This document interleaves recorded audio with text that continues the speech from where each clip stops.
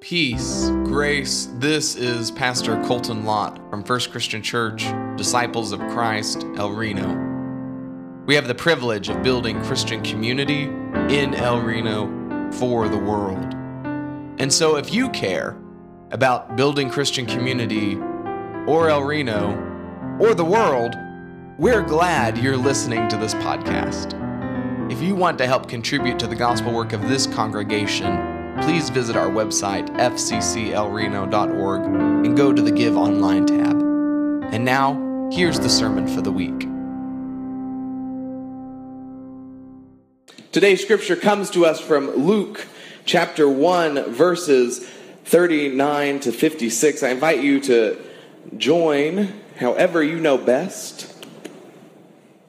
In those days, Mary set out and went with haste to a Judean town in the hill country, where she entered the house of Zechariah and greeted Elizabeth. When Elizabeth heard Mary's greeting, the child leaped in her womb. And Elizabeth was filled with the Holy Spirit and exclaimed with a loud cry, "Blessed are you among women, and blessed is the fruit of your womb. And why has this happened to me, that the mother of my Lord comes to me? For as soon as I heard the sound of your greeting, the child in my womb leaped for joy, and blessed is she who believed that there would be a fulfillment of what was spoken to her by the Lord." And Mary said, "My soul magnifies the Lord, and my spirit rejoices in God my Savior, for he has looked with favor on the lowliness of his servant. Surely from now on all generations will call me blessed. For the Mighty One has done great things for me, and holy is his name. His mercy is for those who fear him from generation to generation. He has shown strength with his arm. He has scattered the proud in the thoughts of their hearts. He has brought down the powerful from their thrones and lifted up the lowly. He has filled the hungry with good things and sent the rich away empty. He has helped his servant Israel in remembrance of his mercy, according to the promise he made to our ancestors, to Abraham, and to his descendants forever." And Mary remained with her about 3 months, and then returned to her home. May God add blessings to the readings of these words in every time and in every place. Would you join me in prayer?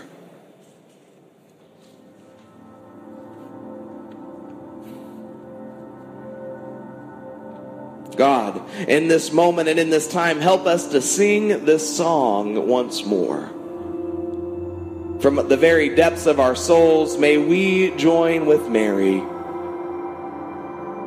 with heaven and nature, and sing of your coming reign. Amen. As almost all of you know, I am from Ada, Oklahoma, forwards and backwards, we're ADA, and I have a system for what happens when I go home. I eat breakfast with Steve Houston at the Aldridge Cafe. Now, Steve is one of my very best friends, despite the fact that he is 50 years older than I am. And many of you, if you know him, will know him because of his work with the Disciples Volunteering, where he manages disaster relief builds, like with Texas City when we went twice in 2019, or with the family we helped here in El Reno this past spring. And so after we get done shooting the breeze until it looks like Swiss cheese, we then go to the second part of our morning, which is we stroll across the street to annoy Randy at Martin's Jewelry. Randy, or more properly, Pastor Randy, is a jeweler by day and the pastor of Mustang Christian Church by night. When I was growing up, he was our choir director in Ada, but now we're both serving as pastors in Canadian County. Watch out, you Canadian County rednecks. The Pontotoc County hillbillies are coming for you. And as I and Steve were annoying him this past Thanksgiving week and probably scaring his business away, I was looking at his watches and rings and beautiful things and asked him, "What's the difference in yellow gold and white gold?" "Same gold," he said, "but gold rings are an alloy. Because gold is soft, we mix it with other metals, some of which look white, some yellow, some rose. As it turns out, white gold is much more popular right now, and I asked him why, and he said, well, you see, my parents had white gold. And when I got my class ring, I got it in white gold because it was what my parents had. When it came time for me to be married, I wanted to be my own man, and I picked yellow. And I thought about it, and my grandmother wore a white gold band, and my mother wore a yellow gold band, so I understood the point here. It flip-flops based on what your mother had. It flip-flops based on the last generation. Conflicts between generation is as old as the hills. It's why teenagers, after all, are so disrespectful and why parents are so dull and they'll just never get it. It's what tears the fabric of society apart, kids these days. Or actually, it's the secret sauce that helps new ideas be born out of that grist and that generational conflict. It's mostly a given that, well, we weren't like that when we were that age. Perhaps, though, something else is possible. Something besides the standard script. Something besides generational conflict. Perhaps something like intergenerational community could happen instead. Today we are continuing our Advent worship series, Let Heaven and Nature Sing. And as we wait for the coming of the Christ child in holy wonder, we are turning to the songs and the sounds of that season to guide us into deeper truth and mystery of the incarnation of Jesus our Lord. We're being guided back by music not only because it is, above all others, the linchpin of the Christmas season for both sacred and secular times, but we are being guided back by music because in Luke's gospel, it seems that everyone is breaking out in song. It's like a Broadway musical. The angels are singing. Simeon and Anna are singing. Zechariah is singing as well as he can after he had his voice box turned off for several months. But more than anyone else, Mary sings. As we were doing our Advent devotional, I had a limit that you could only do, a song could only be claimed twice. So if you look, Hark the Herald Angels Sing, there's only 2 entries for it. Oh, Holy Night, only 2. But the one that I had to turn back the most, and I could have had like 6 or 7 more devotionals if I would have broken this rule, was Mary, Did You Know? It is, I believe, the most popular Christmas song of this congregation. Its melody is soulful and reflective. It gives us Protestants a way to reflect on the experience and life of Mary, who we so often cut out of the story.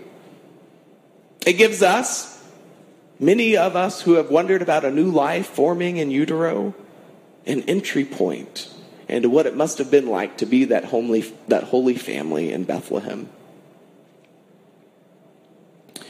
And, with all due respect to the favorite Christmas song of this congregation, Mary knew.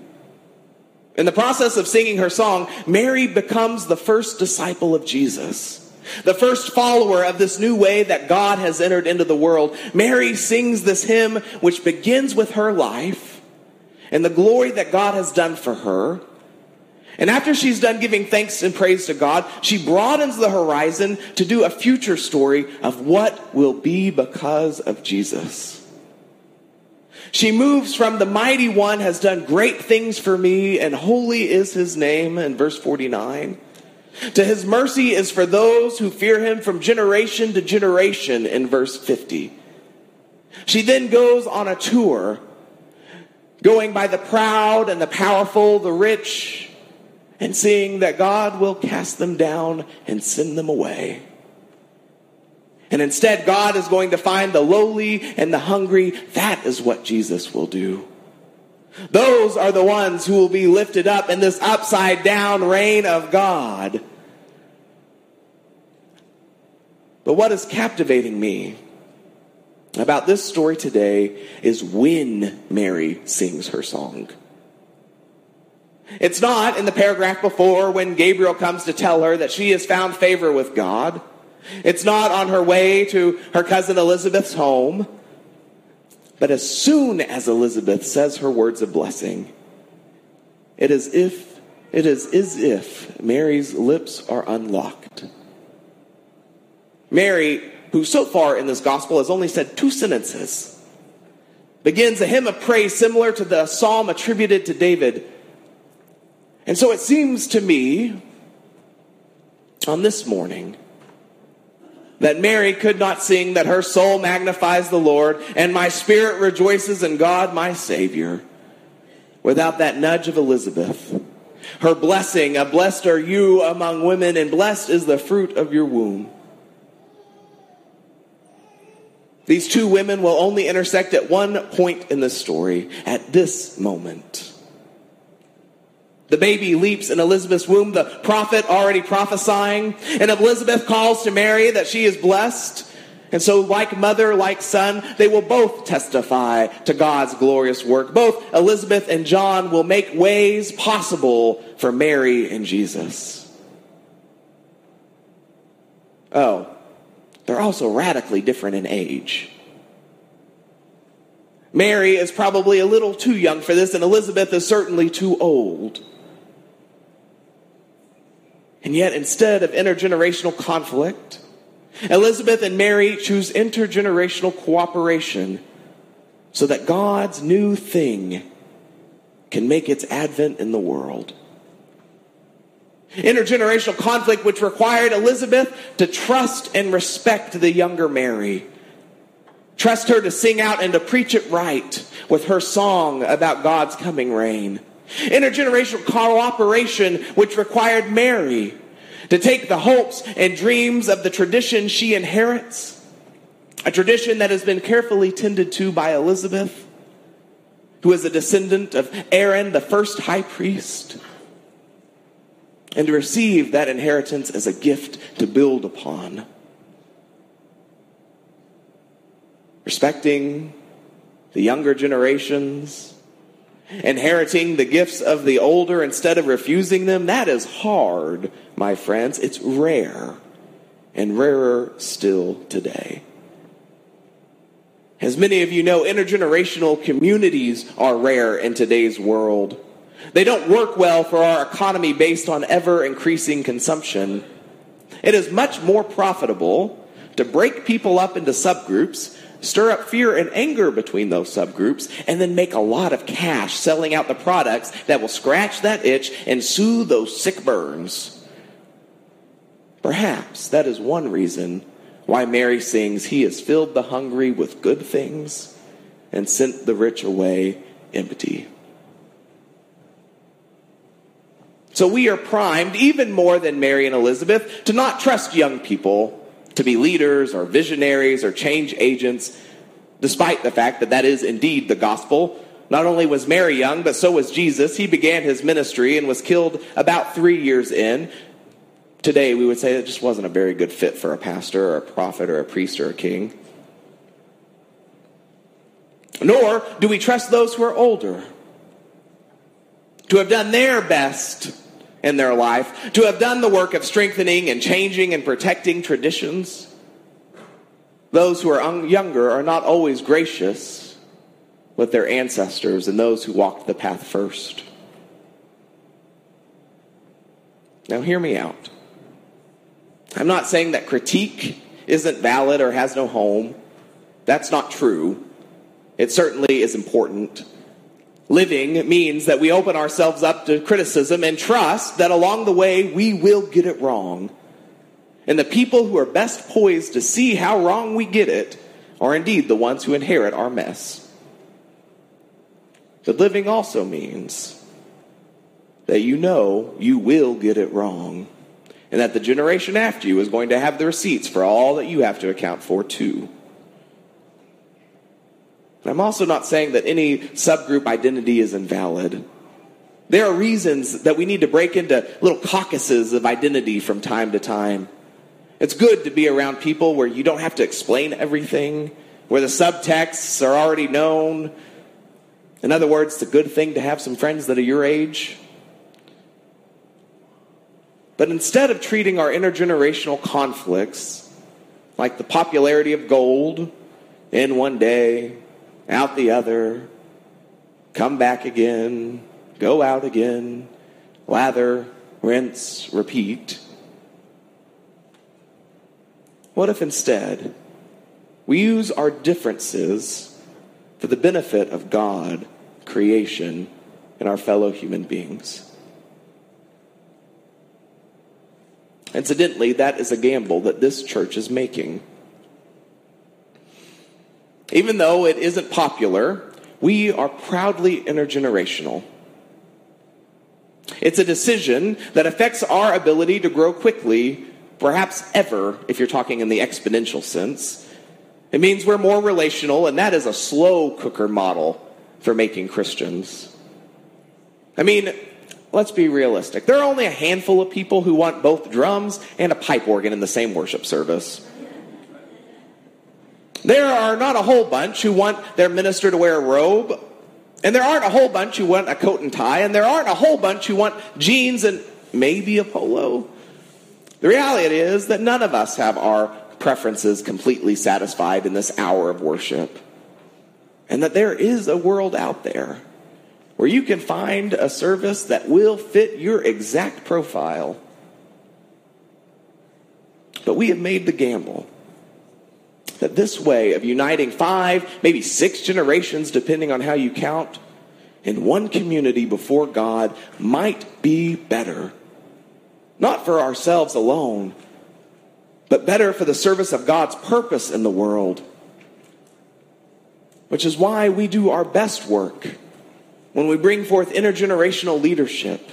It's why our board of elders isn't just a board of olders, but runs from 30-something to 80-something.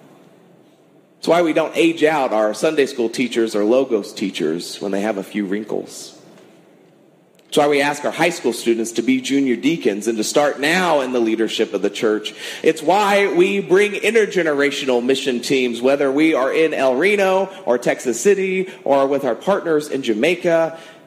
It might even be why you hired a 20-something to be your pastor. Because we trust a God that is doing something across all generations. And we will miss the bigger picture if one of those pieces is out of place.